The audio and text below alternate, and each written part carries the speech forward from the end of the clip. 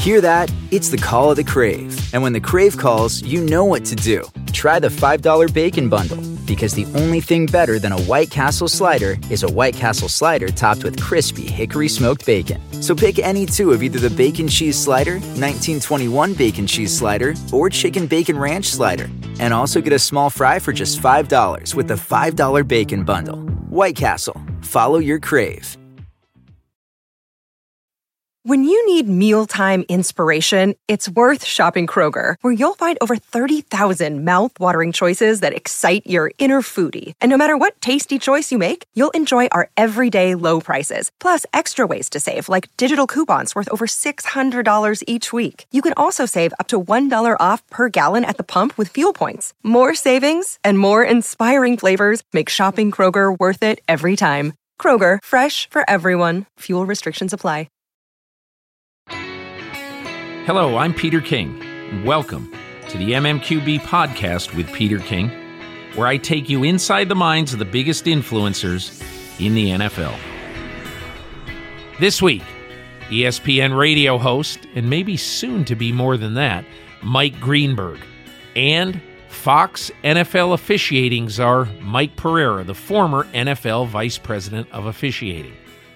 I recorded both of these conversations in Houston earlier this month when I was there for the Super Bowl. I recorded the Pereira conversation for our first ever MMQB Live podcast at St. Arnold Brewery in Houston.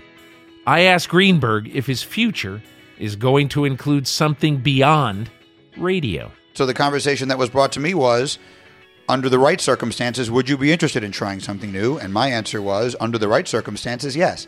We're working to figure out whether we get to those right circumstances or not. I asked Pereira about a special project he's working on with both officiating and veterans coming back from overseas in mind. We started a foundation called Vets to Refs. And so what we do is we give full scholarships to returning vets to become sports officials in their communities. Now my conversation with Mike Greenberg of ESPN.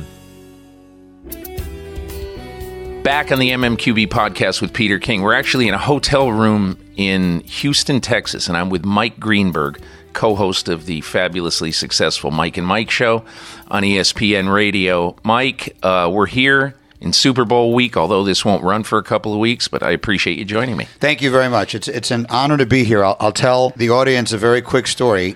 My first introduction to you beyond reading you in Sports Illustrated when I was younger was my first job in the business when I worked in Chicago. I covered the Bears, and I remember being in Platteville, Wisconsin at their training camp, and I remember you came, and I remember what a big deal it was that Peter King was there, and there was a dinner.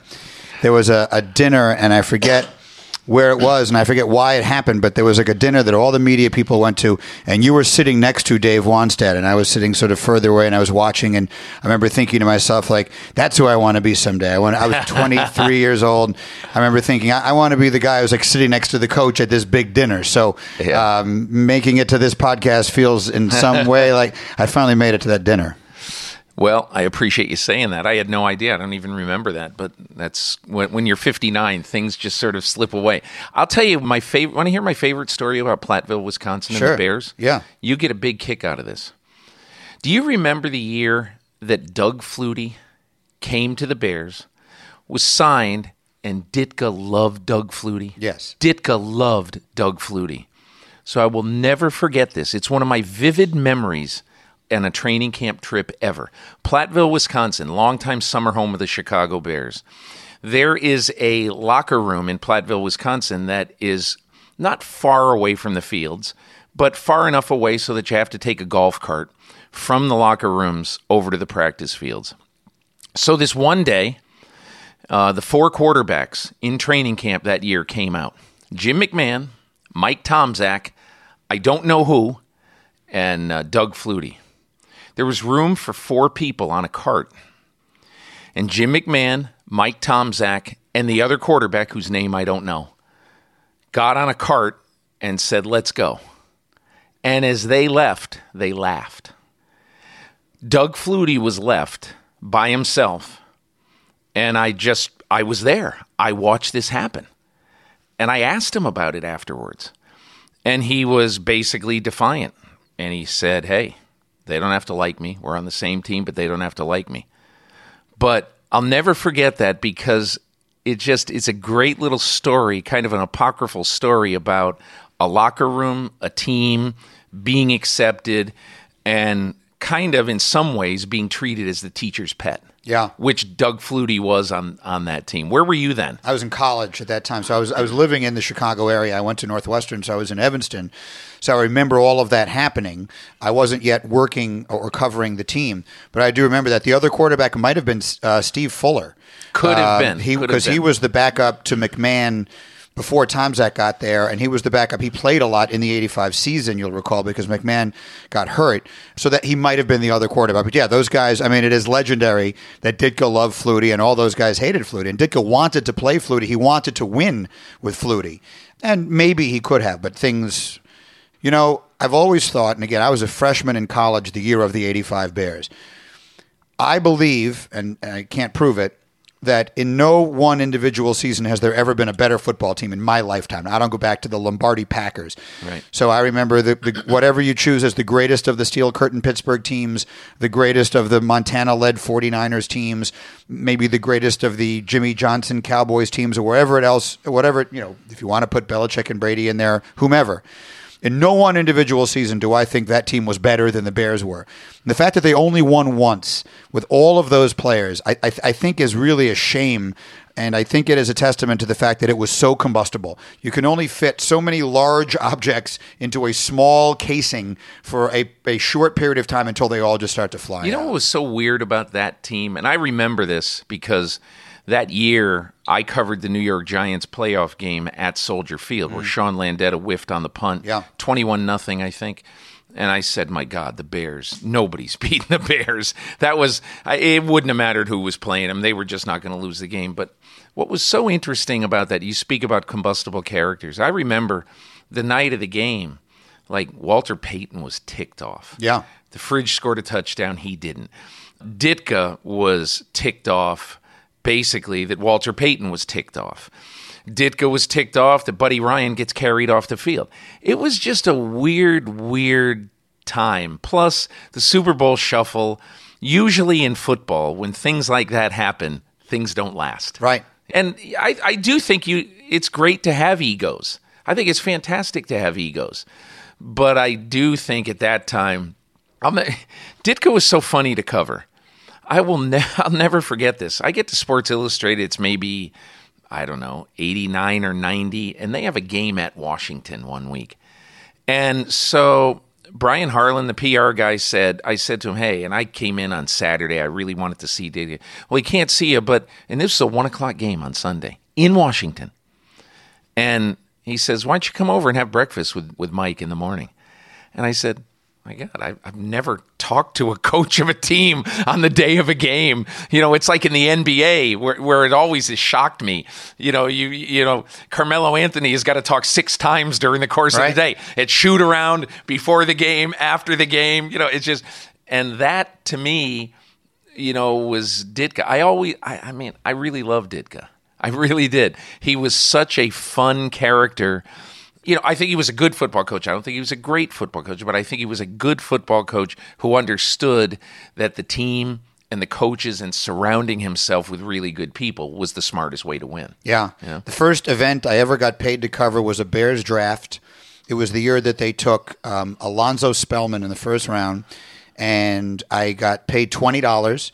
I got to Hallis Hall at 10 o'clock in the morning. I sat there. They made, in those days, I think they made 2 or 3 picks on the first day.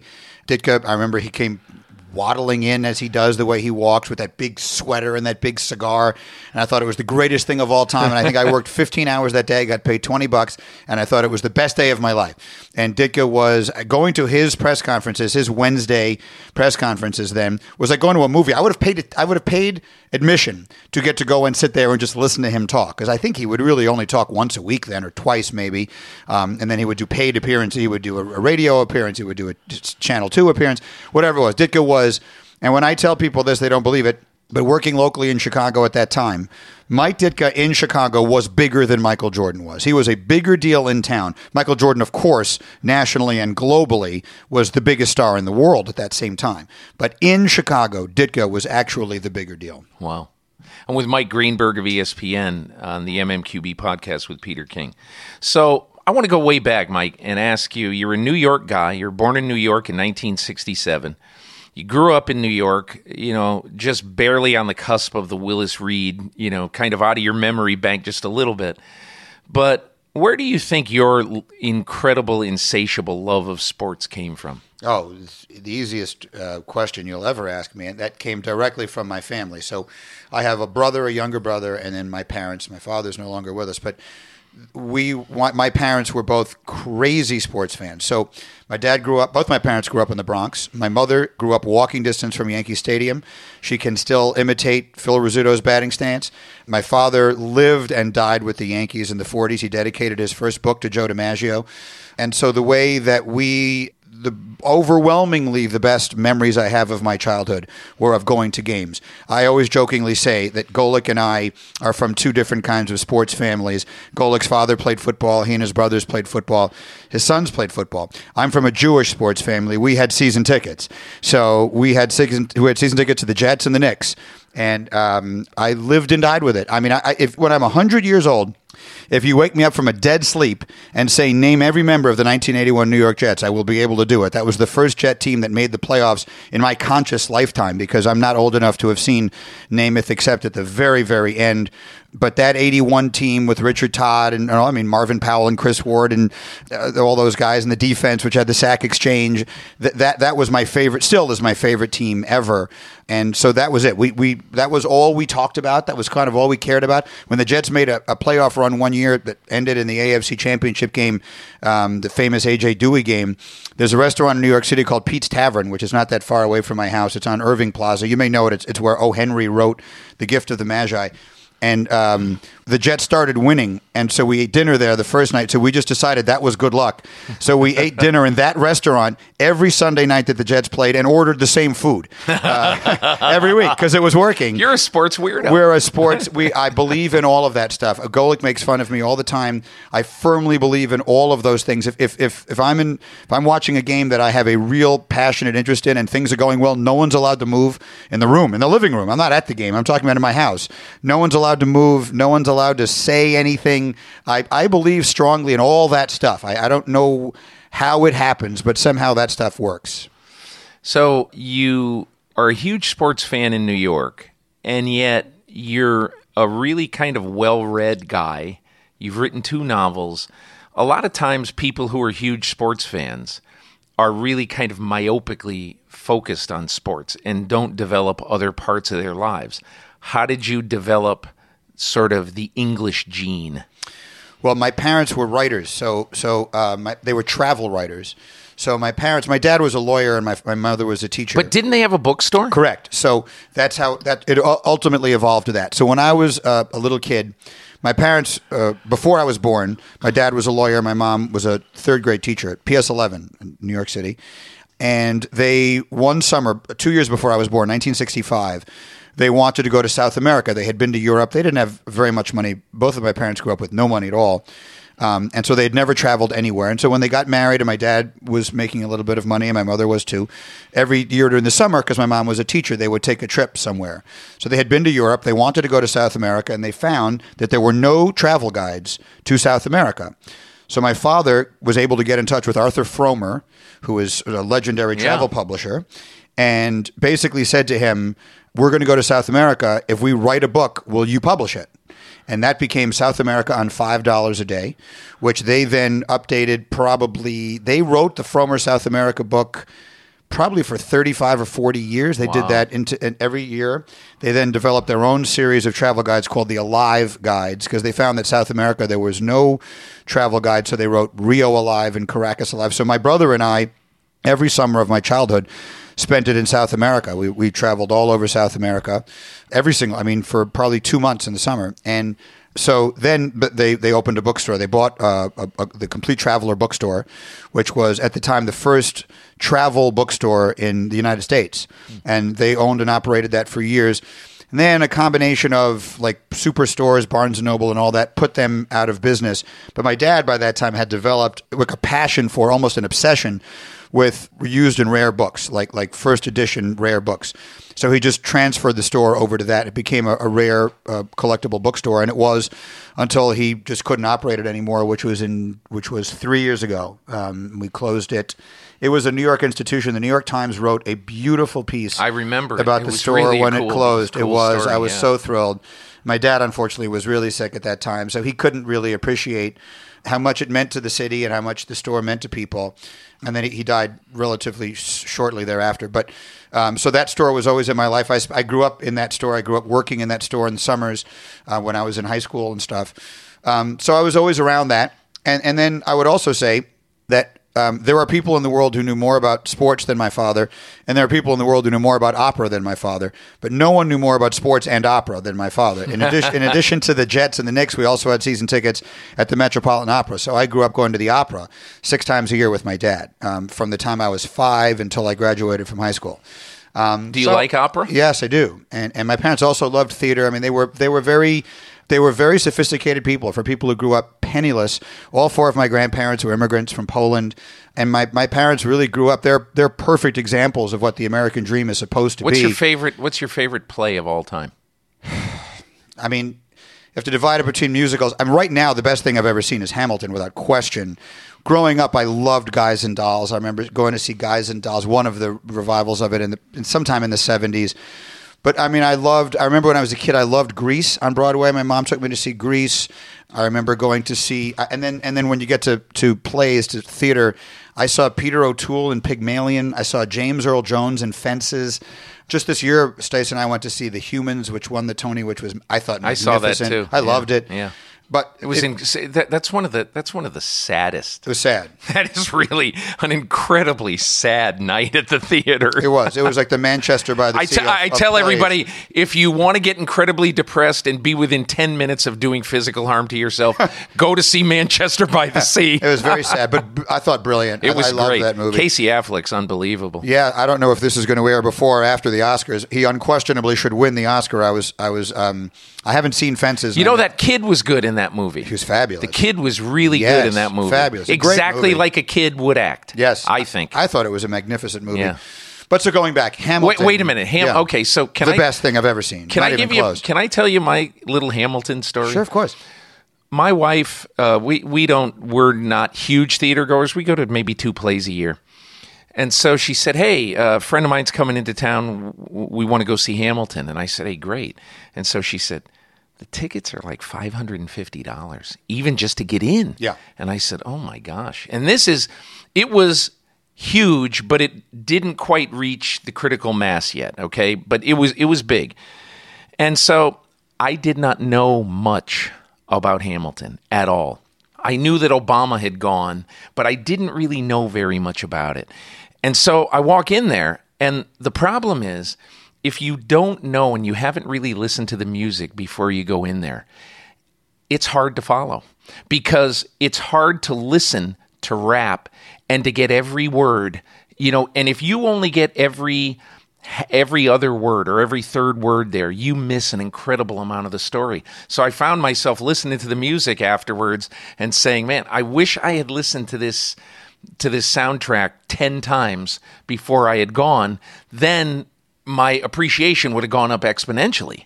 Yeah, I would agree. I enjoyed it more the second time I saw it. We also saw it before it became the toast of the town. My mother-in-law, I'll give her all the credit in the world, she had seen In the Heights, which was Lin-Manuel Miranda's first play, our first musical, and loved it. And so when she heard about Hamilton coming from where it was at the small theater called the Public Theater downtown to Broadway, she said, we have to go. So we all went, and we all liked it a lot. But much like you, it was not that easy to follow.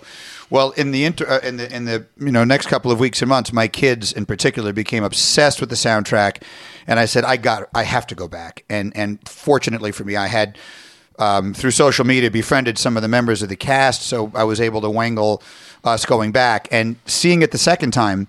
I would agree with you. I enjoyed it more. I knew every line before it was coming, and that was great fun. And the other interesting thing about seeing it now is that almost everyone in the theater knew every word to every song. So it's almost like being at a concert, because when the song starts, people start cheering at the beginning of a song, like they might at Paul McCartney or something like that, because everyone knows the song.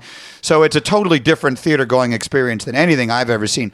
The producers, when Nathan Lane and Matthew Broderick did it, and I am a Mel Brooks freak, I thought was the most overwhelming thing that I had seen in the theater, just in terms of the popularity of it and the phenomenon of it. But Hamilton has eclipsed that, I think, by a wide margin. And here's how I knew that that Hamilton has reached ridiculous proportions. I go to the NFC Championship game, and the Atlanta Falcons come out of the tunnel, and everybody's all excited. The place is going nuts at the Georgia Dome, and the song that's playing is My Shot. Yeah. And so, because there's so much meaning to that in terms of, this is our shot and all that stuff. And I asked one of the guys with the Falcons, I said, wow, you got a song from the Hamilton soundtrack. And he goes, we know our audience. Yeah. It was really, the Schuyler sisters are singing at the Super Bowl, and, the three women who played the Schuyler sisters in the original. So it's great. I mean, Hamilton, my family is completely obsessed. Yeah. Okay, Mike Greenberg on the podcast. So, why do you think, Mike, that I'll ask you this question, not just about your show, but in general. Here we are at the Super Bowl. So this is my 33rd Super Bowl. And Radio Row at the Super Bowl used to be 6 radio stations, if that. And there wasn't a Radio Row. They would just be in the lobbies of the hotels. Mm-hmm. In fact, I remember the New York Giants, because I covered the Giants for Newsday in '86. And that year, they're quite literally... I remember that vividly. There weren't radio stations there. I mean, they may have been at other places, but they weren't, like at the media center. So what is it about sports talk radio that really gets people, A, fired up, B, involved? Well, I think that, like anything else, timing plays a large role in all of this. So the sports talk phenomenon, as I have seen it, this is my 21st Super Bowl. So the first one, and they're not consecutive. So I've been to 21 total, but there was a 3-year period in there when I first came to ESPN that I didn't go. So the first Super Bowl I covered was Cowboys-Bills, the first of the back-to-back ones in Pasadena in the Rose Bowl, January of '93. And I made that observation. I was representing a radio station in Chicago, the first all-sports station in Chicago, and they didn't send a show. It was incredible. They sent me. And I was here with a cell phone, and I was going up to the media availabilities and trying to put guys on this. I remember putting Jay Novacek on the talk show Back to Chicago. And then other than that, I was just taping interviews. What did the cell phone look like? Was it one of those Huge. Monster things that yes, looks like actually a shoe? hung up into itself. It actually had like a base.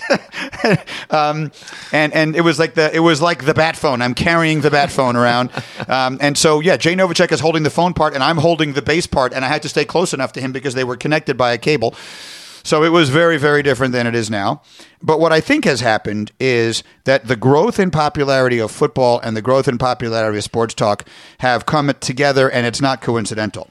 I think the extraordinary growth of interest in football in this country has done a lot to spur the interest in sports talk, in talk radio. WFAN came on the air whenever it was. They did sometime in the 80s. I think 86 or 85. Probably right. Like I grew up in New York. I left for college in the fall of 85. It was sometime after that. Yeah. Whenever they started with Mike and Chris and all those people there, that got a little bit of momentum, and it was successful. And like every other business in the world, this is a copycat business. So I believe that the station I worked at in Chicago, WSCR, which is still there, The Score, we weren't the second, but we were among the next few. There weren't a lot of them at that time. And there was success, and it is all built around football. WFN may be different because New York is such a baseball town, market that I think they could build their shows probably through the baseball season on baseball. In Chicago, we definitely couldn't. And nationally, you can't even think about it. Nationally... You know what's funny about your show now that you mention that? Yeah. I'm always amazed that even around the time of pennant races, you very rarely have baseball guests on, baseball players on, when football season is happening. Yeah. You're so NFL centric. And I've always wondered about that because, look, I'm a huge baseball fan. Mm-hmm. And I'll go to 25 games a year. On my training camp trip every year, once I get all the cities, I look and see, okay, are the Braves in town when we go see the Falcons? I was thrilled. Last year, I was here in Houston for almost 2 full days, and I saw 2 Astros-Rangers games while I was here. So I love baseball. And I always wish, like I was saying to myself one day, listen to your show, man, I wish they'd have Mookie Betts on. Like, I love the Red Sox. Wish they had Mookie Betts on. And one of the reasons is I don't think I've ever heard Mookie Betts speak. Yeah. And isn't it amazing that, I've heard now Dak Prescott, just hit the... I've seen Dak Prescott interviewed 9,000 times, and right. He's a rookie in the NFL.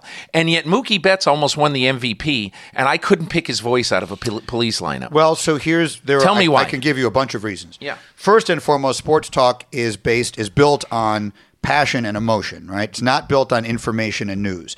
Even in an era where news and information did not come into your phone, 24 hours a day, sports talk and talk radio in general are not built on information. They're built on passion and emotion.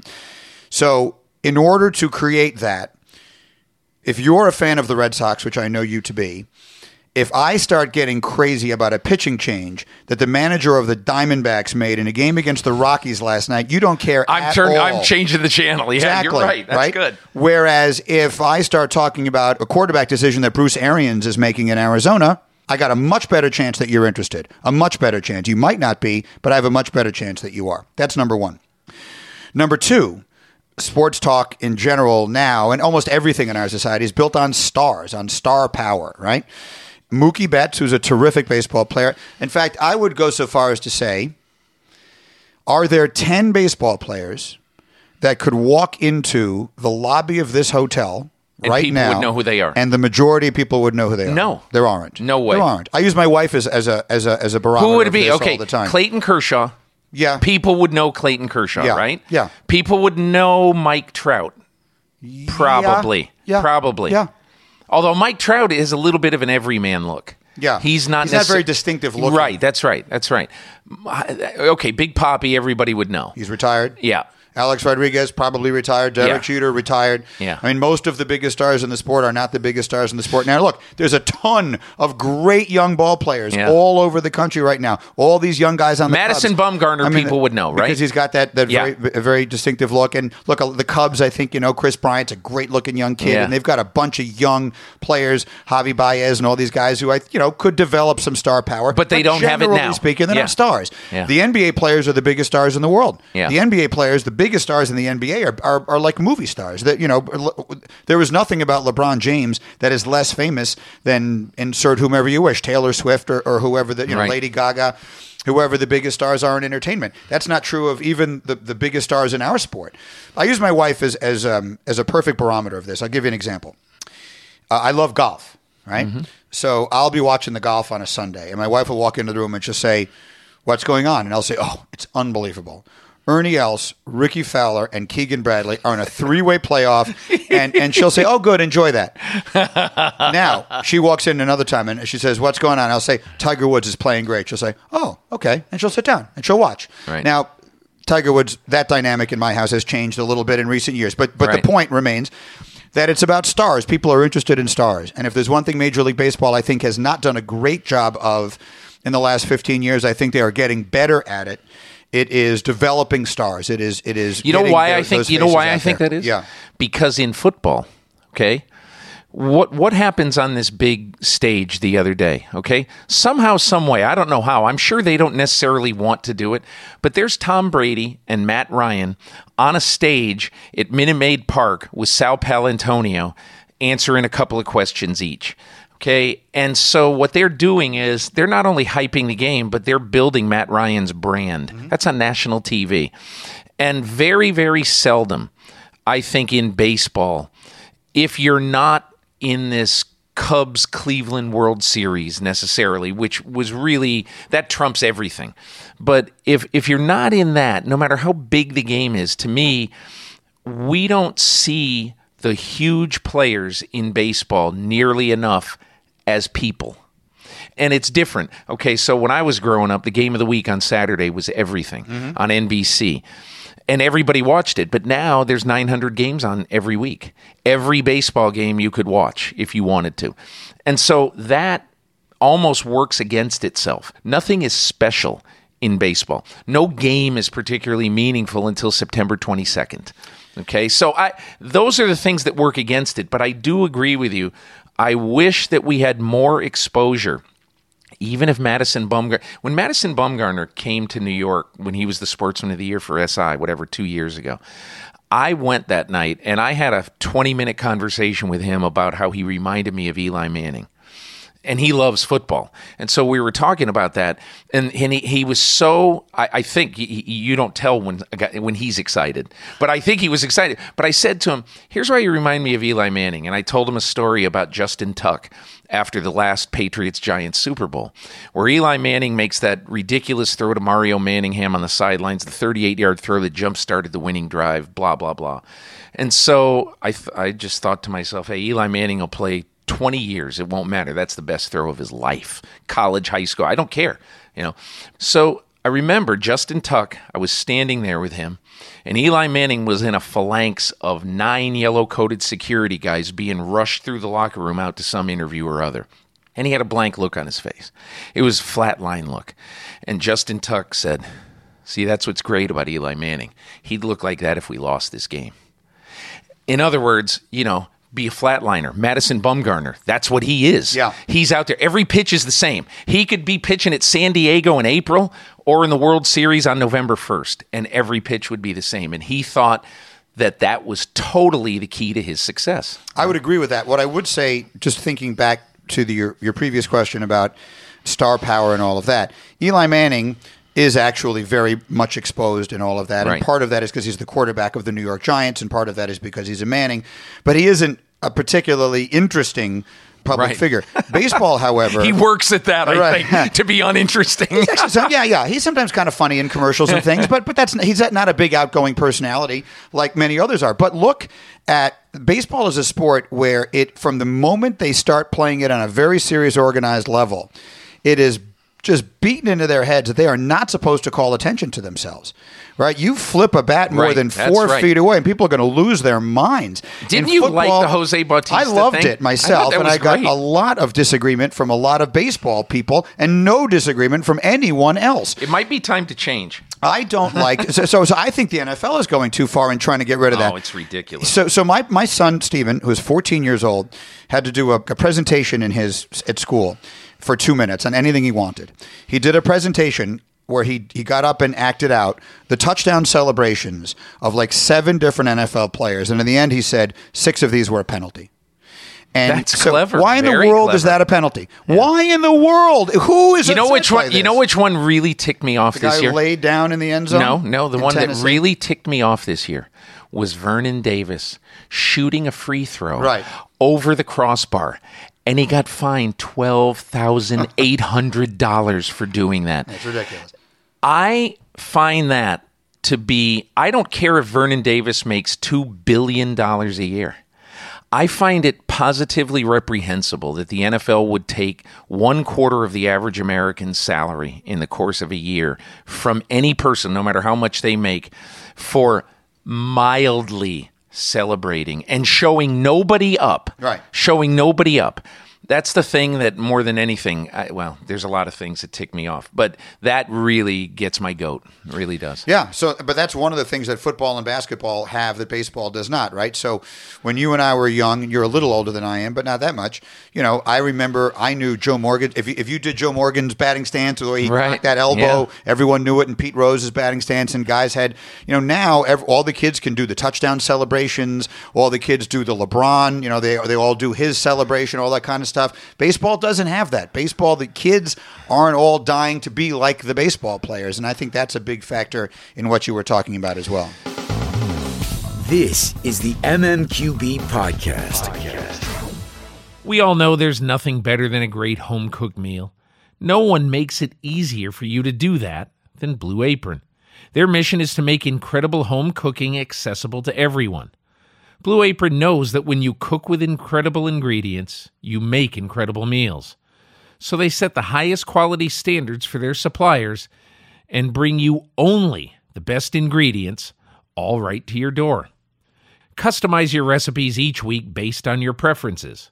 Blue Apron has several delivery options so you can choose what fits your needs. And there's no weekly commitment, so you only get deliveries when you want them.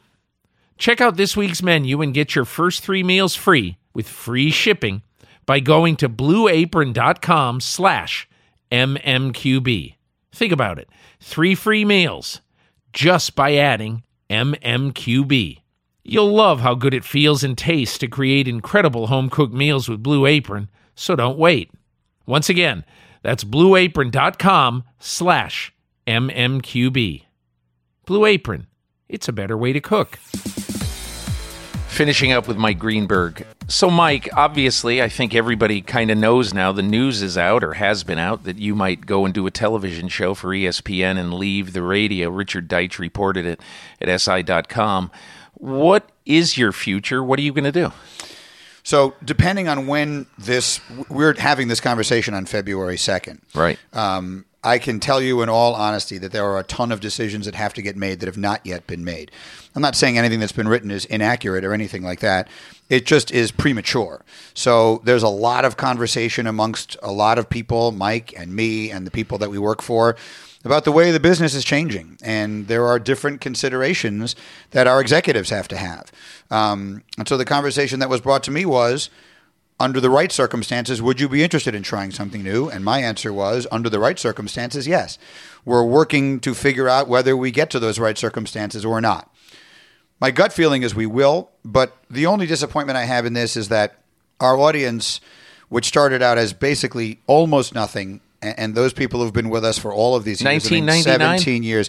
Yeah, I joined Golic started with Tony Bruno in late 1998.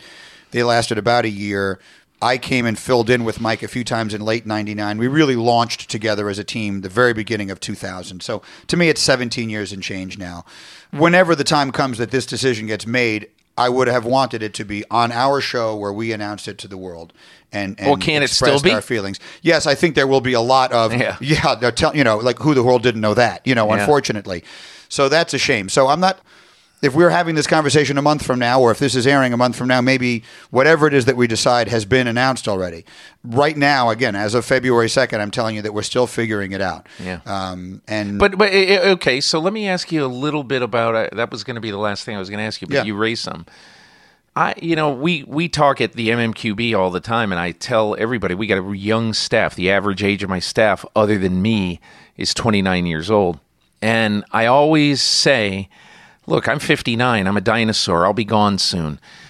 But you guys are the future, and you have to figure out how to get content to people in a way that they'll consume it. And it'd be great if we could all be sports writers forever and just go to press boxes and we sell ads to Ford and to Chevy and Budweiser, but they don't want that anymore. The world is changing. So I would just ask you, where's the media going and how will people consume media? And one of the reasons I'm doing a podcast right now is that I think that people want to consume media when they want to consume it. For sure. But what do you think? I always tell my kids, the people who can figure that stuff out are going to be the next billionaires. They're going to be the next Bill Gates and Steve Jobs and all that. If I knew the answer, it'd be me.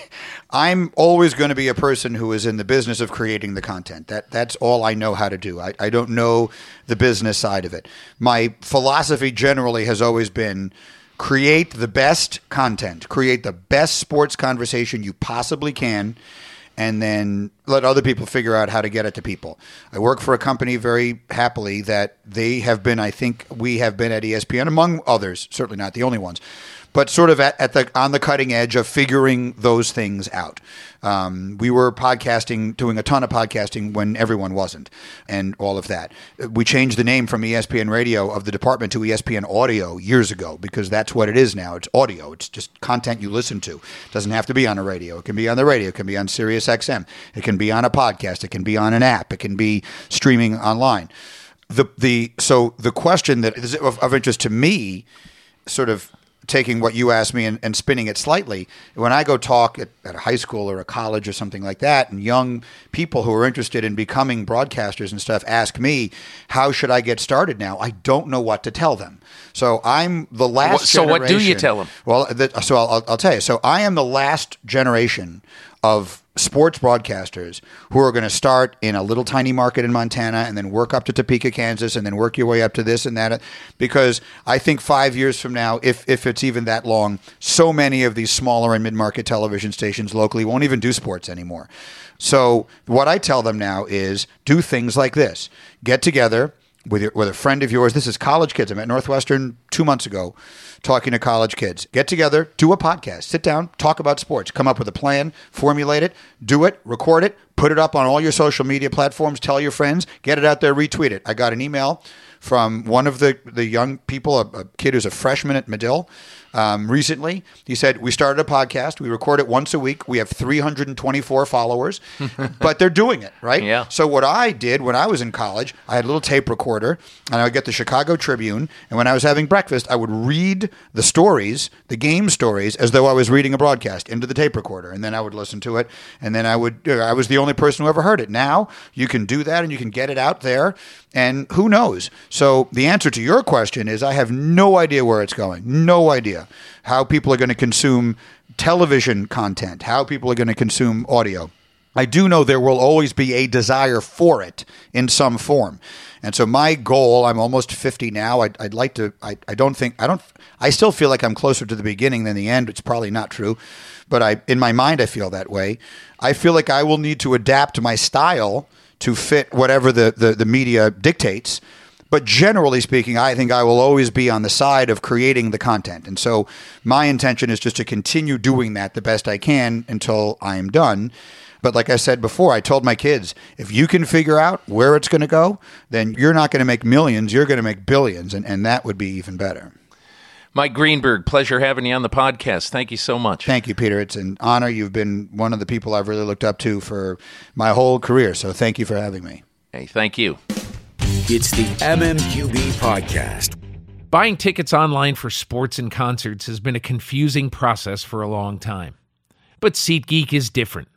They've come along and created an amazing app and website that makes it easier than ever for fans to buy and sell tickets. SeatGeek does all the price comparison for you by searching multiple ticket sites. Then they ensure that you get the best possible deal. SeatGeek does all the work, and you save time and money. Now, pay attention. Here's the best part. My listeners get a $20 rebate off their first SeatGeek purchase. That's $20 right in your pocket.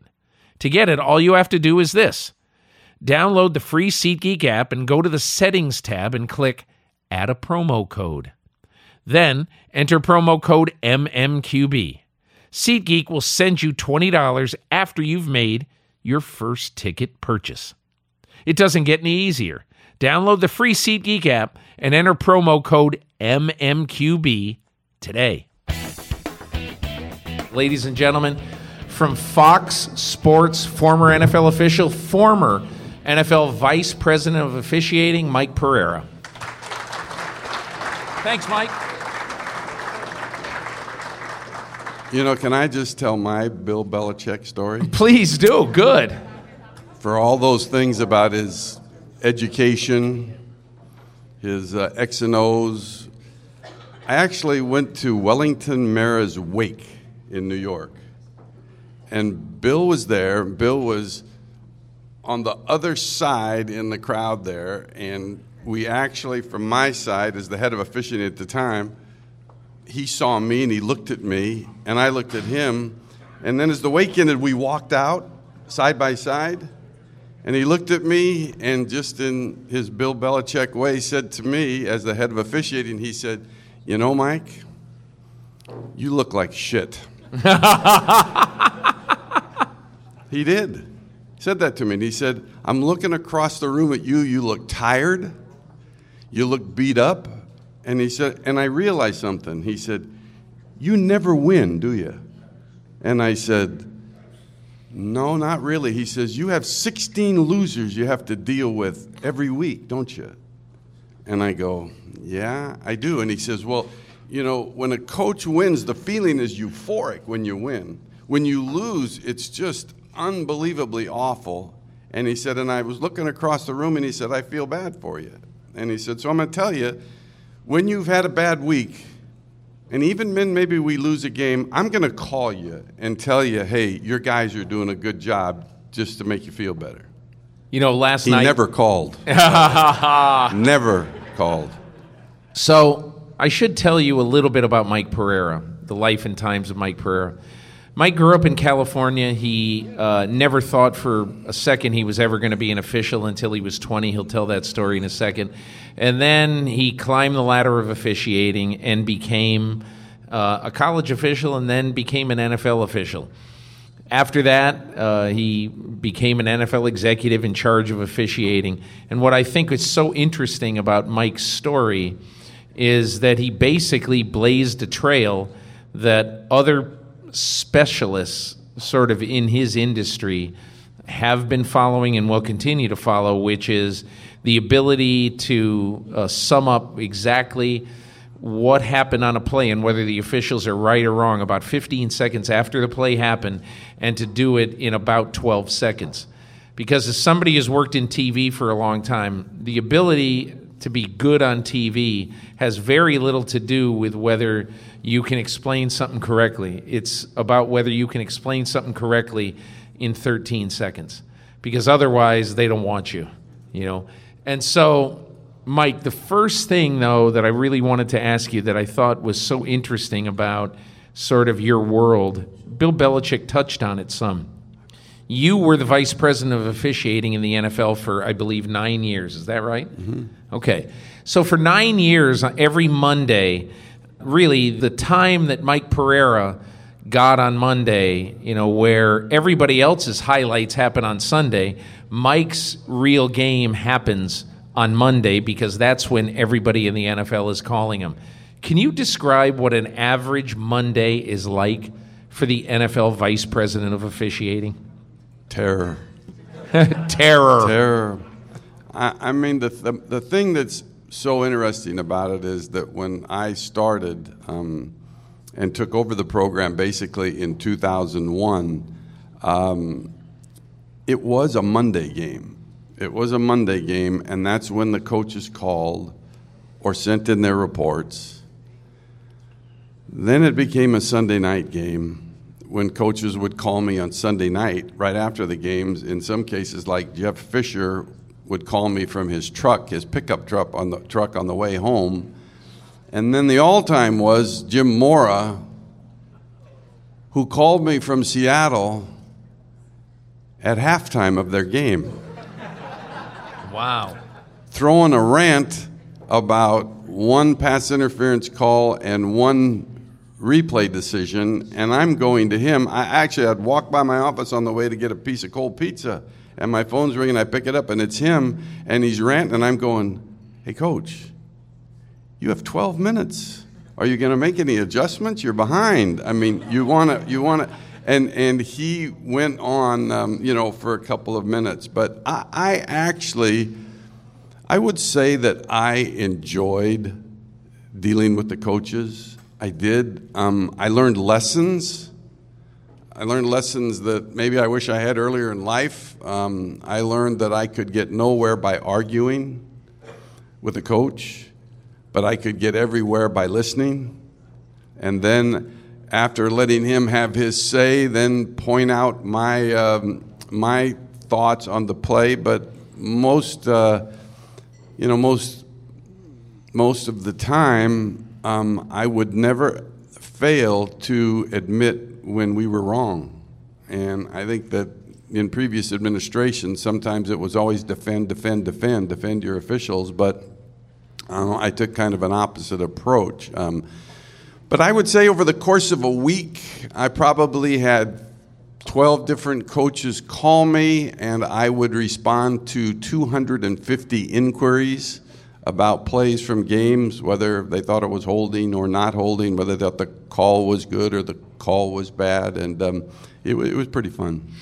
No, it wasn't fun. I'm lying to say that, but it's pretty interesting. You were an NFL official for 2 years, and I covered a game once, Jets in Miami, and I was on the field after the game briefly, and Bill Parcells, who at the time was the coach of the New York Jets, came after Mike Pereira and one of his fellow officials, Tom Sifferman, and Bill was as angry as I think I've ever seen a football coach. So I thought that the reaction by Mike and then the next day by Bill Parcells was a story that you should hear about the relationship between the officials and coaches in the NFL.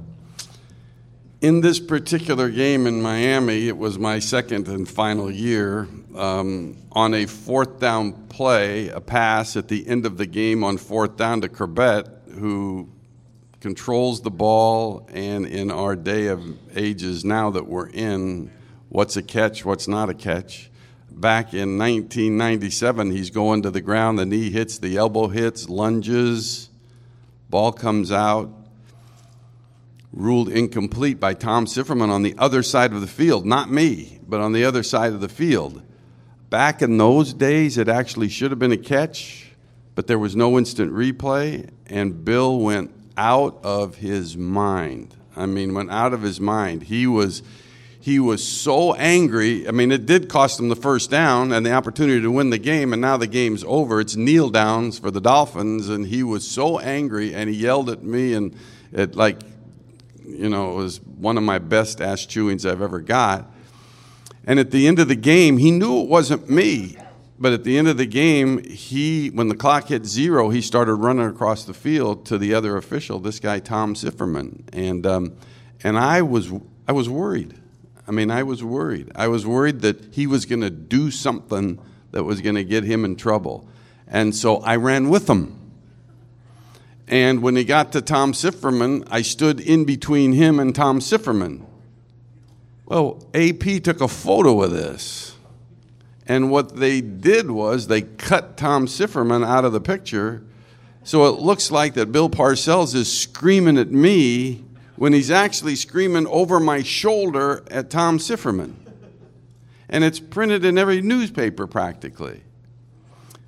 We leave. I fly back to Sacramento from Miami. I get home about midnight. It's one of those. I was early on in my career, so my wife, who's here somewhere, she picked me up to the at the airport. She actually said it was midnight. She was sitting on the hood of her car. I remember. She probably doesn't. She said, "Did you make that call?"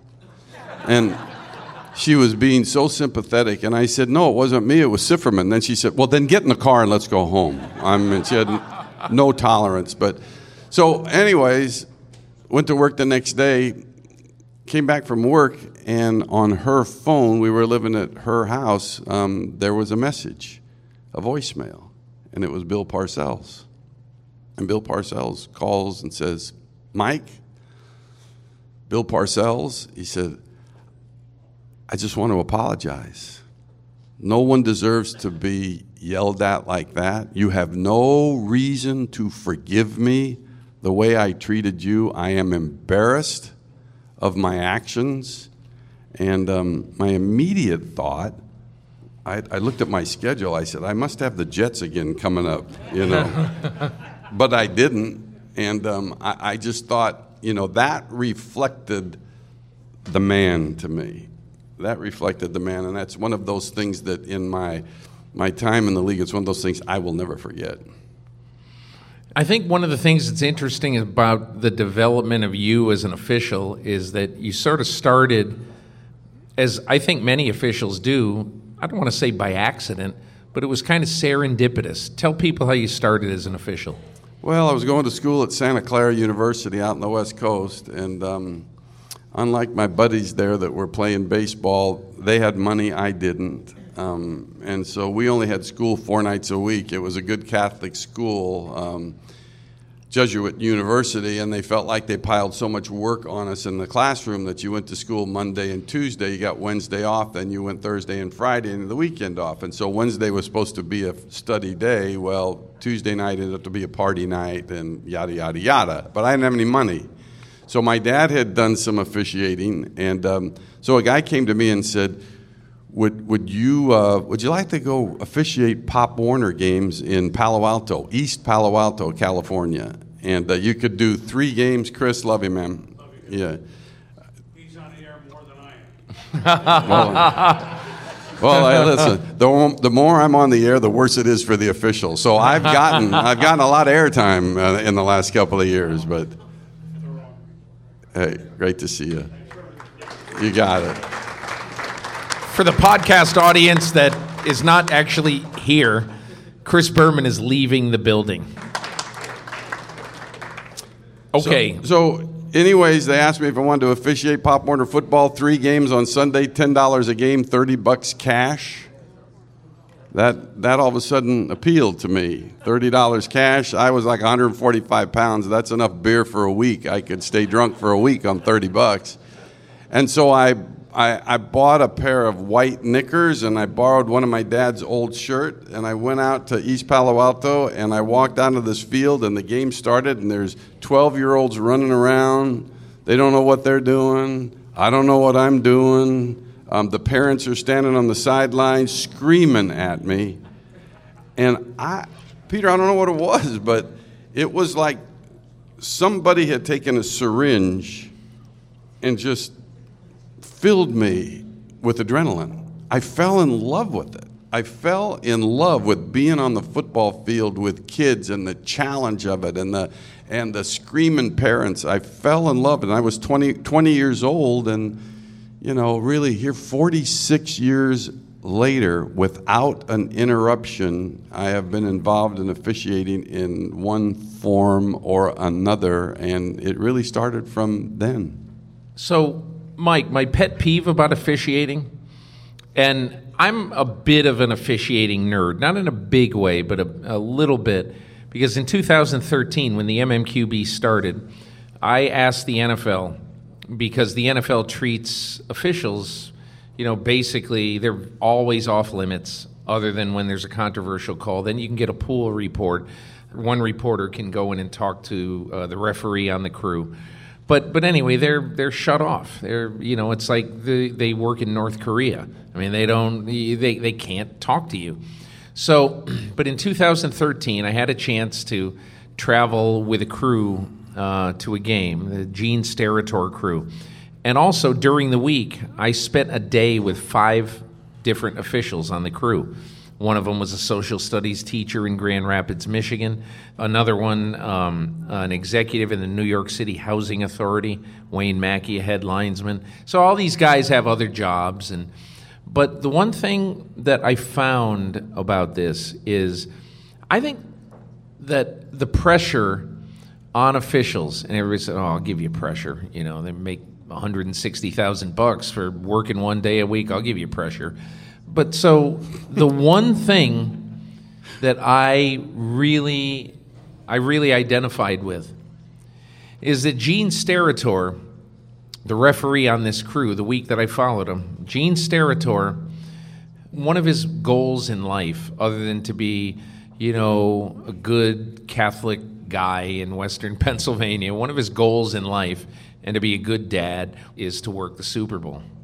And the week that I was with him, he knew on Monday that he had made a mistake the previous day. The grades come in on Tuesday, and he's nervous. And we sat down on Monday night in Washington, Pennsylvania, in his living room, and watched on TV as Gene Steratore played back and back and back. Houston quarterback Case Keenum at the time in 2013 getting hit by the Arizona Cardinals.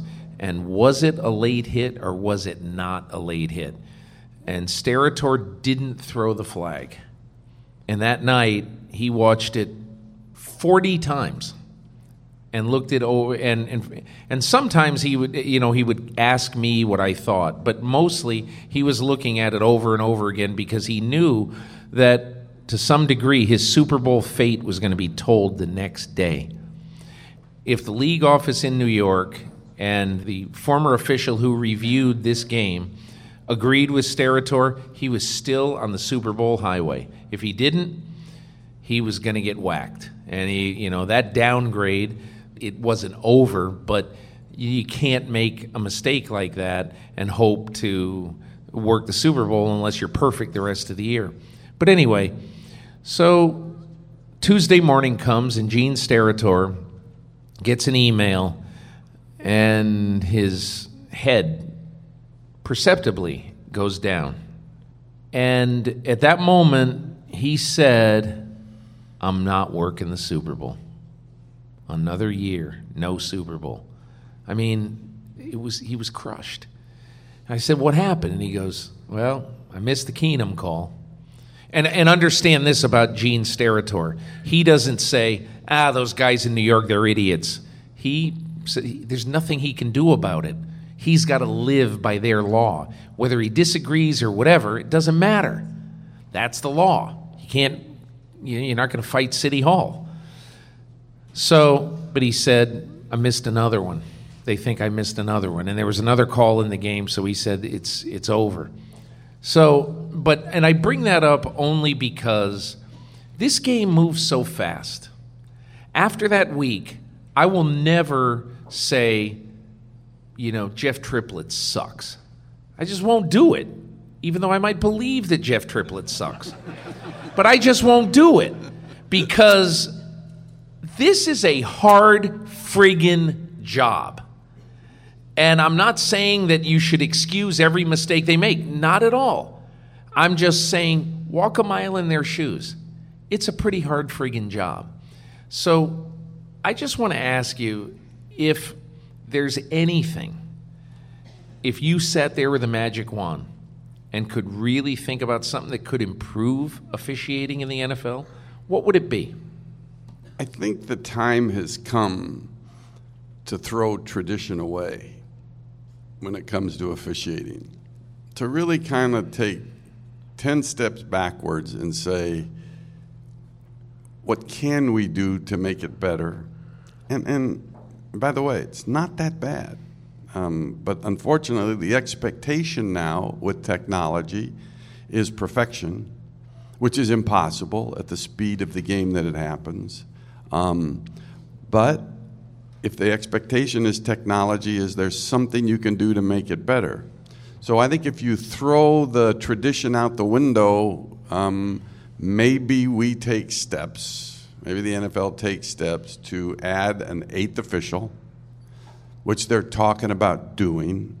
But they're talking about adding an 8th official deep in the defensive backfield to help on defensive holding on running plays. It's ridiculous. It's not going to help a bit. That's the traditional approach. Let's try to add another official on the field. Well, if you're going to add one, how about we think about putting an 8th guy in stripes, putting him upstairs, putting him in a booth by himself with replay equipment.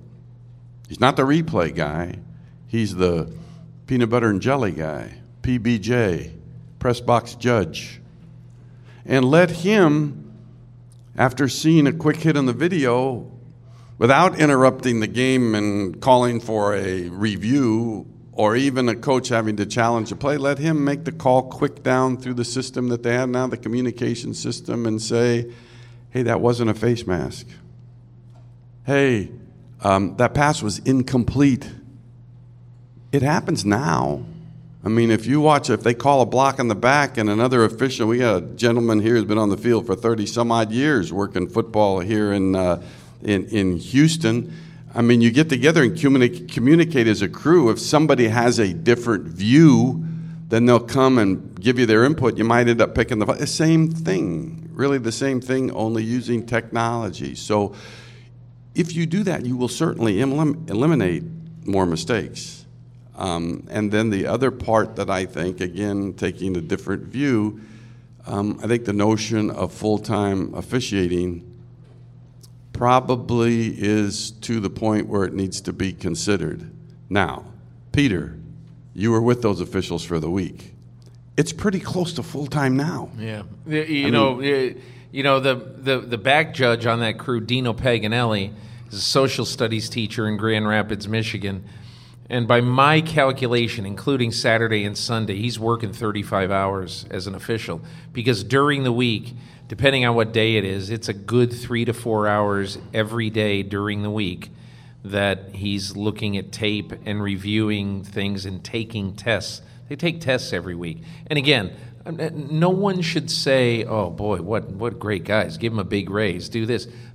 But 35 hours a week in the fall. If they worked 55 hours a week, would they be better? It's possible. It's possible. I have come down on the side of full-time referees as the head of the crew because those guys have a bigger responsibility. But who's the guy that first said that? Mike Pereira. Oh, okay. Yeah. This one, you're taking good credit for it, but I do take credit for it. My wife and I were talking, what would Peter's nickname be? Yeah. You didn't have one, huh? We were thinking Peter, the man who would be king. Yeah. No, the man who would steal Mike Pereira's ideas. So, okay, I do want to ask you one other thing before we take 3 questions from the audience. Okay, we spoke last night. I didn't even know this, but Mike Pereira is involved in something that I think is kind of an important deal. And not only an important deal now, but going forward, because he's probably going to expand the program, and it has to do with making our veterans who come back from serving the country, giving them, some of them who don't feel that they have great meaning in life, giving them some meaning. So I want Mike to just explain this because I just think it's the coolest idea.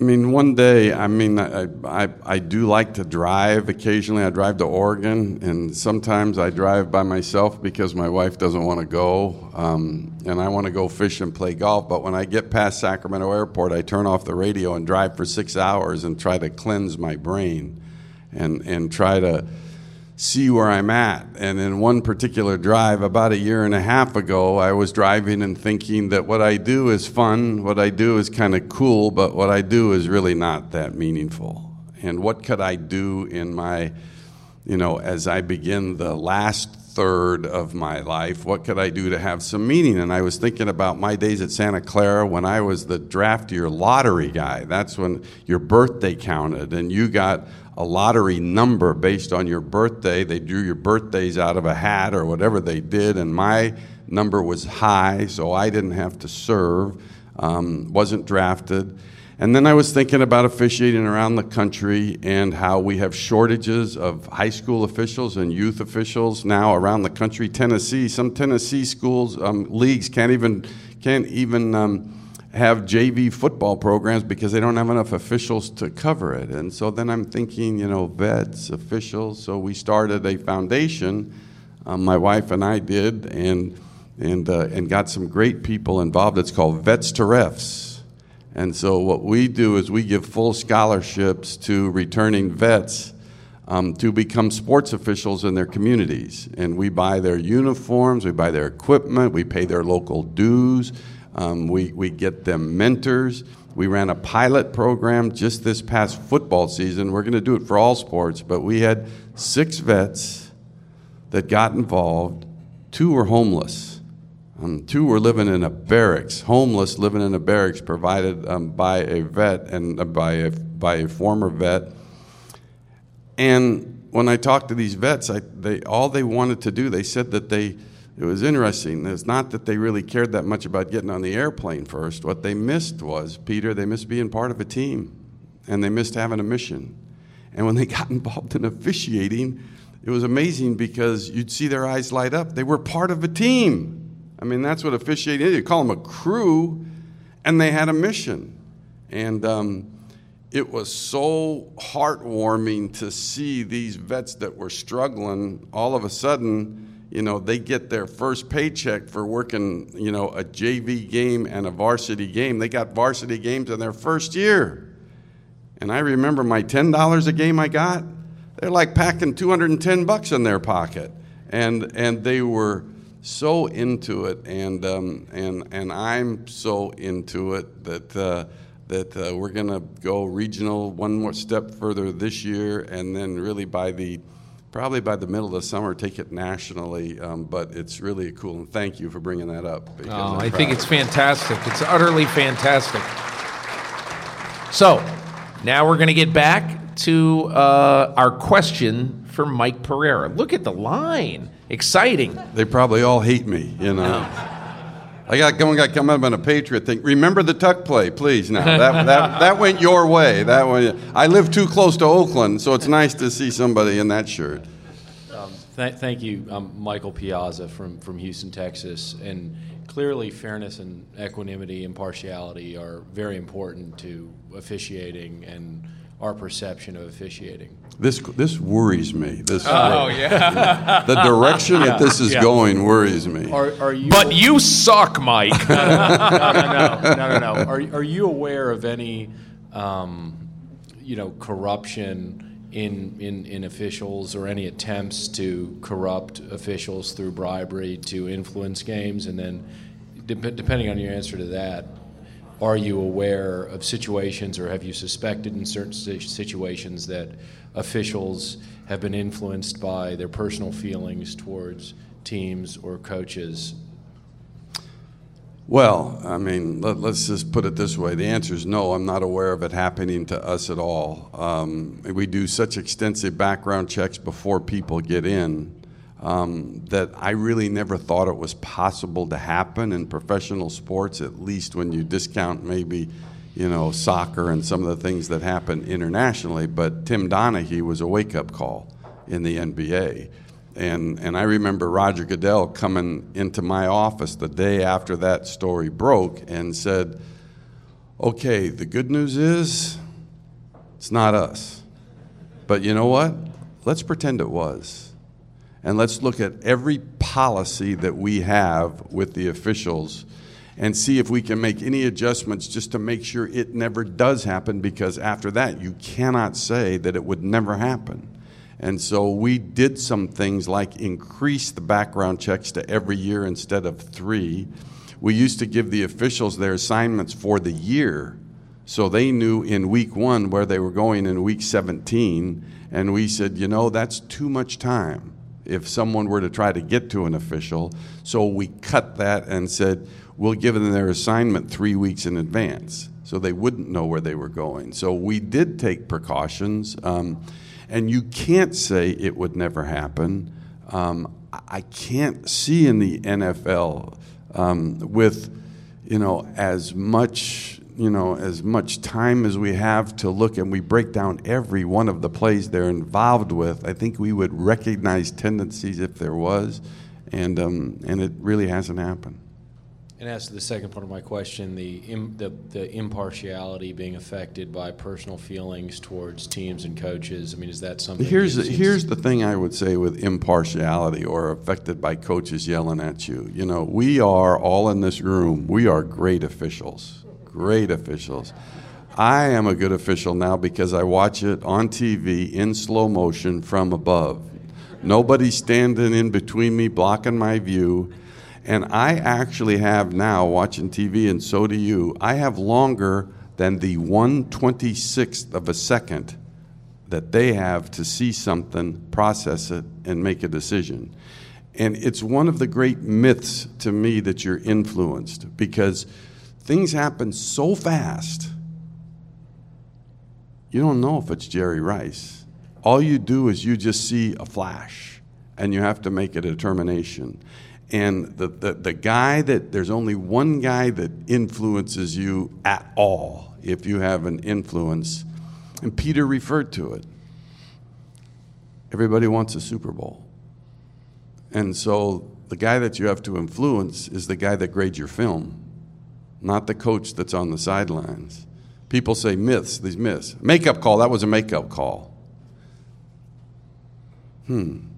A, you probably don't know you missed the first one. And then B, if you did, why would you want to make 2 bad calls and then be out of the Super Bowl? There's just so many myths involved in it, so I really don't think there is. Thank you. Next. Well, Mike, my name's Jim O'Neill. I'm from Sugar Land, Texas, and congratulations. So is Walt Anderson from Sugar Land, Texas. Yeah. We have a dentist, Walt Anderson, a dentist that lives in Sugar Land. Sugar Land, Texas. Always was amazing to me. It keeps him busy, though, right? Yeah, I'll say. So first of all, congratulations on doing a great job for the toughest job that you as a referee will ever love. I'm a ref also, different sport, hockey. I've done over 3,000 games. Fantastic. And great answer, by the way, on the impartiality, because you're right, it happens so fast. The Vets to Refs program, tonight's the first time I heard of it, and I'm super impressed. And I would urge you to go online and look Absolutely. at the website. Is not published yet, but I'm going to take a little break after Super Bowl and go to Mexico and chase a little golf ball around for a couple days. But when I get back, we're going to get it finished, and I would say by the end of February we're going to have it published. And it's just vetstorefs.org, and Awesome. And you can go and read about it. So I think this probably gives a lot of people in the room some insight into referees that were actually real people, something besides the black and white stripes. I have a similar nonprofit, starskaters.org. One of our players is here. We do sled hockey for disabled veterans Fantastic. and people with lower body disabilities. It's not what I'm here to talk about. In fact, I probably have 100 questions for you. I had to boil it down to one. I think, given you mentioned the technology, what seems to me still to be the most arbitrary part of the football game is the spotting of the ball. Is there anything that, it seems like they've got that line on TV seems to be so accurate these days. And you see one referee have it and he hands it to the next guy and he seems to slide over a bit. Not being a football ref, I don't know the process, but I'm also wondering if there's anything within technology that could maybe improve that, because, when you get out that little chain and it's an 1/18 of an inch and it's a first down or not, obviously the spot is critical. Yeah, and it's an interesting question because I had it proposed to me a lot. Could we put a chip in the football?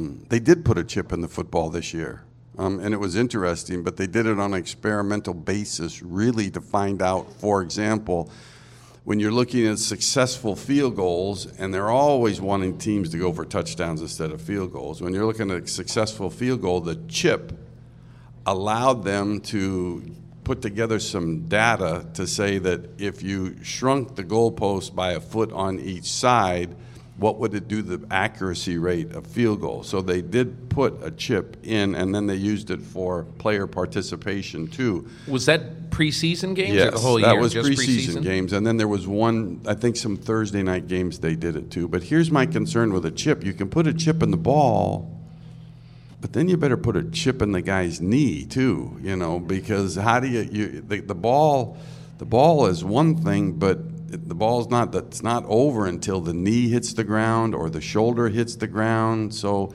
how accurate is that going to be? And although I feel like we're taking the game so far off the field now with technology, I am concerned that we go a little bit too far. I'm also a little bit of tradition. You said you could set up lasers to replace the chain crews, for example. You could do that, but I love the tradition of some old guys running out there with your chain. And you put it down and you go. So I hope good they or not too good, far. yeah. So just as a great answer, just as a follow-up then, with all the replay and everything else as an official, do you think there's more stress as an official or more pressure now that you've got all of these eyeballs and reviews, or in the old days? It's just how you look at it. And I said that when instant replay came in. I said if it scares you, if replay scares you, then go find something else to do. If you could use that as a challenge. And I said, you will actually find that replay is, in many, many cases, going to show how difficult it is and how good they really are. And I think when it comes to pressure now, when you start, they all started like me doing Pop Warner football. You're used to the pressure, and it doesn't bother you. If it does, then that's usually, when pressure begins to really bother you, that's when you usually hit the downside of the bell curve, and it's close to being over anyways. Thanks for your question. Next. David Locke from Framingham, Massachusetts, originally, live in Houston now. I'll spare you a question about equipment violations and equitable punishment. Oh my God, I'm so deflated that you're not going to ask me that. Well played. So given the level of scrutiny that officials face today, do you think the NFL has an officiating problem? And what do you think a solution is to that problem, or the perception that there is a problem? Well, I don't think we'll ever get beyond the perception, because I think people demand perfection now, and they're the only area of the game that is upheld to that level that you expect perfection. I mean, players drop passes, runners fumble balls, quarterbacks throw interception, coaches call bad plays. Ask Pete Carroll, huh? So everybody makes mistake. I just hope we don't get too far away from the human element of the game and recognize that there are going to be mistakes. Back to Bill Parcells. When he got back in with Dallas, I was the head of officiating at the time. He called me and said, "You're going to love that I'm back in the league." And I said, "Why?" He said, "Because I am never going to call you Mom." He goes, "I don't want anybody ever to think that officiating cost us a game, ever. I don't want my players, my assistant coaches." And that was the old school. That was the Bill Parcells. That was the Marty Schottenheimers. Now, today, even in the coaching ranks, everybody wants to blame somebody. And we're the likely ones to blame. And so I don't know what we can do other than maybe try something different in the technology or have the referees being full-time, but it's never going to be perfect. We just have to realize that. Thank you. Couple more quick ones. How's it going? My name is Sam Boyer from Houston, Texas. Big fan. Then you pointed toward Peter. He did. He looked right at you. He didn't look at me at all. Both of you. My question is regarding discretionary replay. And it seems to be a lot of people calling for possibility of officials being able to replay discretionary calls such as pass interference, holding, especially in the NFL where pass interference, spot foul can swing the momentum of a game in a large way. Just want to know what your thoughts are on that subject, and if allowing them to start replaying discretionary calls would open a Pandora's box of replaying everything. Well, Pandora's box is open to a degree. I'm not for that, and I'm not for what's always called the Bill Belichick proposal. Let the coaches challenge anything. I am. No, I'm not. And the reason that I'm not is everybody says, well, they don't want more challenges. I mean, we just want the same amount of challenges. 2 challenges, if we get them both right, we get a third. Okay, so they don't want more challenges. But let's be realistic. If you look at the stats right now, you know how many coaches challenges there are in a game? Less than 1. It's like 0.7 coaches challenges per game. They automatically confirm touchdowns. They automatically confirm turnovers. And if they can't confirm it, then they call down for a review. The replay official does. So you have 0.7 coaches challenges. You let them review everything, and that 0.7 is going to go to 4.7, in my opinion. And if you go from 4.7, when you think of the number of times that we interrupt the game, I love the way that Chris Berman referred to Fox, that other network. I think he said 22 commercial breaks within the quarters. 22 commercial breaks. Then you've got the breaks between the quarters that run 2.5 to 3 minutes. And then you start adding the number of stops per game, which right now is about 2, but you take that to 6. But you can coordinate the commercials to fall into line. You wouldn't necessarily have to do all of the commercials after touchdowns or after field goals or after a kickoff. You could wait. If you know that there are X number of replays coming, then you just wait and take them then. It's fun to watch a game here, and you can sit here in Houston and have a beer in the stands while you're watching all these breaks. But if you're in Buffalo in December and it's sleeting outside and you're in the stands, the pace of the game to me already is ridiculous. And to me, if you start doing stuff that's like the that, big you're argument. The big it. argument is the pace of the game. Yeah. But anyway. Anyways. I was going to say, Roger Goodell did mention that this week, cutting down on replays between kickoffs and et cetera. So yeah, he also said that he was thinking about cutting down the number of commercials per quarter. Yeah. Right. Yeah. Well, that's great until maybe they say to them, okay, well, then we're going to take like $2 billion off the top. We got our last question for Mike Pereira of Fox Sports. Hi, my name is Marissa Turner. I'm originally from Waukesha, Wisconsin, so go Packers. That's right. No, they already left. You don't have to say go Packers. All right, I was going to ask an easy question. No, I'm just joking. I'll ask my original question. Like others in the line, I had a few bumping around in my head, but the one that kind of sticks around is Cam Newton. You know, young quarterback, really good quarterback. He often mentions that they're not calling enough, roughing penalties on him. And, the rumors are because he's young and older quarterbacks tend to get more calls like that. What do you think about those things? Well, there's another one of the myths. I mean, that younger quarterbacks don't get the calls. Let's go to the facts. And the facts are, when you go back and look at things, back in my day when I was there, I had a quarterback that I had to deal with that had the same complaints. He was getting hit and not getting the calls. His name was Michael Vick. What does Michael Vick and Cam Newton have in common? They like to run. They like to run. They like to become runners. And when you become a runner, you get less protection when you become a runner. And when you become a runner, you're harder to officiate. Because the quarterback, the Gene Sterators of the world, are in charge of calling roughing the passer. And if you're on the throwing side of the quarterback, which they are, so in Cam Newton's case, on the right side, and then Cam runs left, I'd say probably chances are that Cam Newton is faster than Gene Sterator. And all of a sudden, he's a long ways away. And he becomes tougher to officiate just because of the fact that he runs like the other quarterbacks. You lose some protections when you do take off.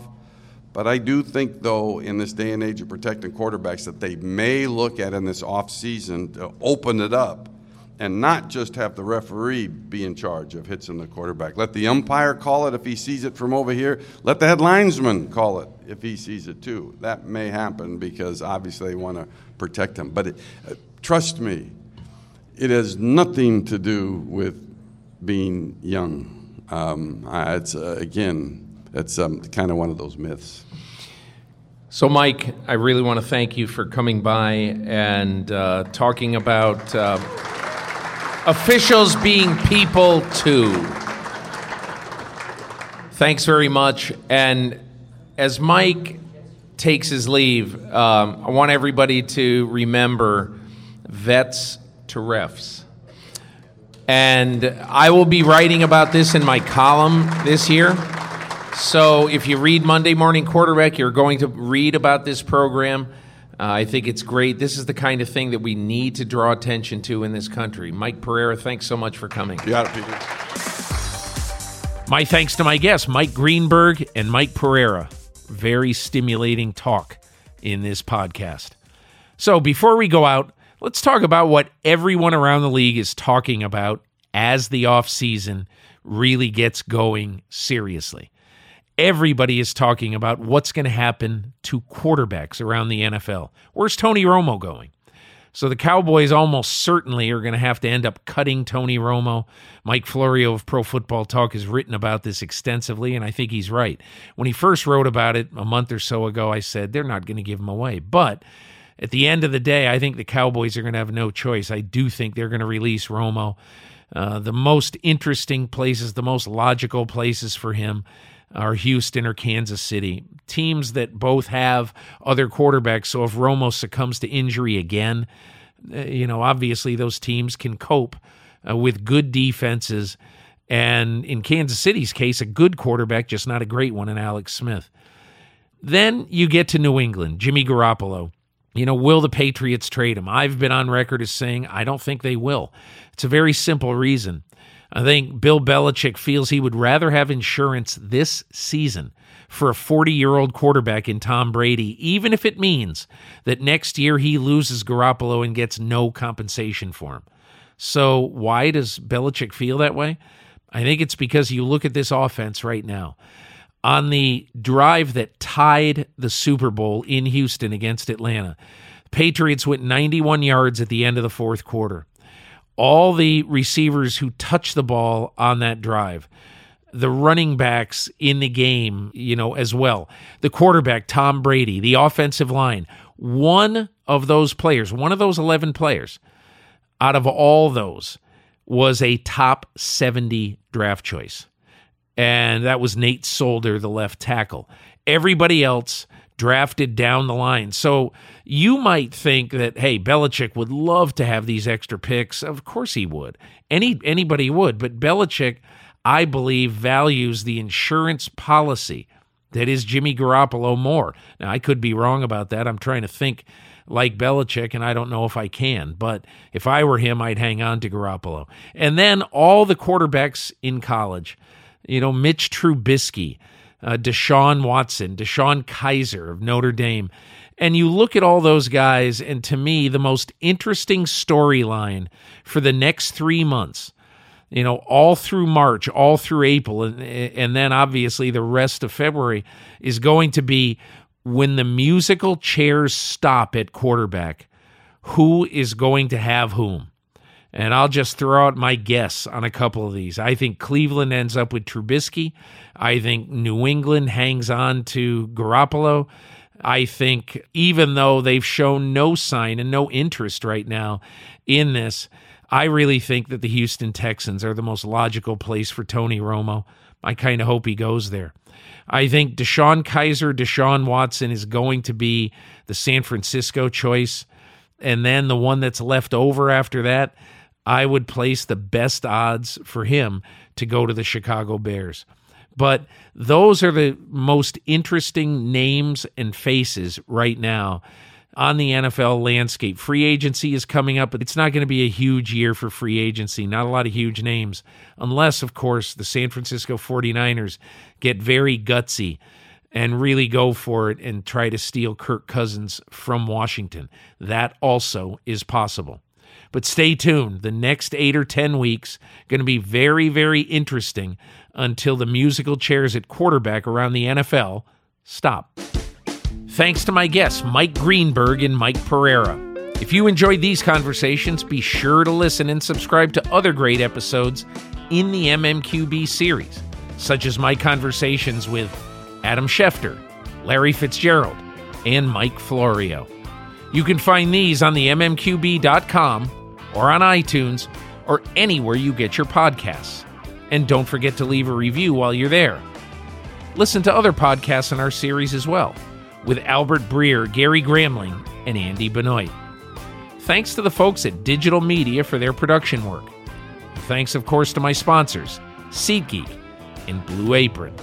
Please support them the way they support this podcast. And I'll see you next week.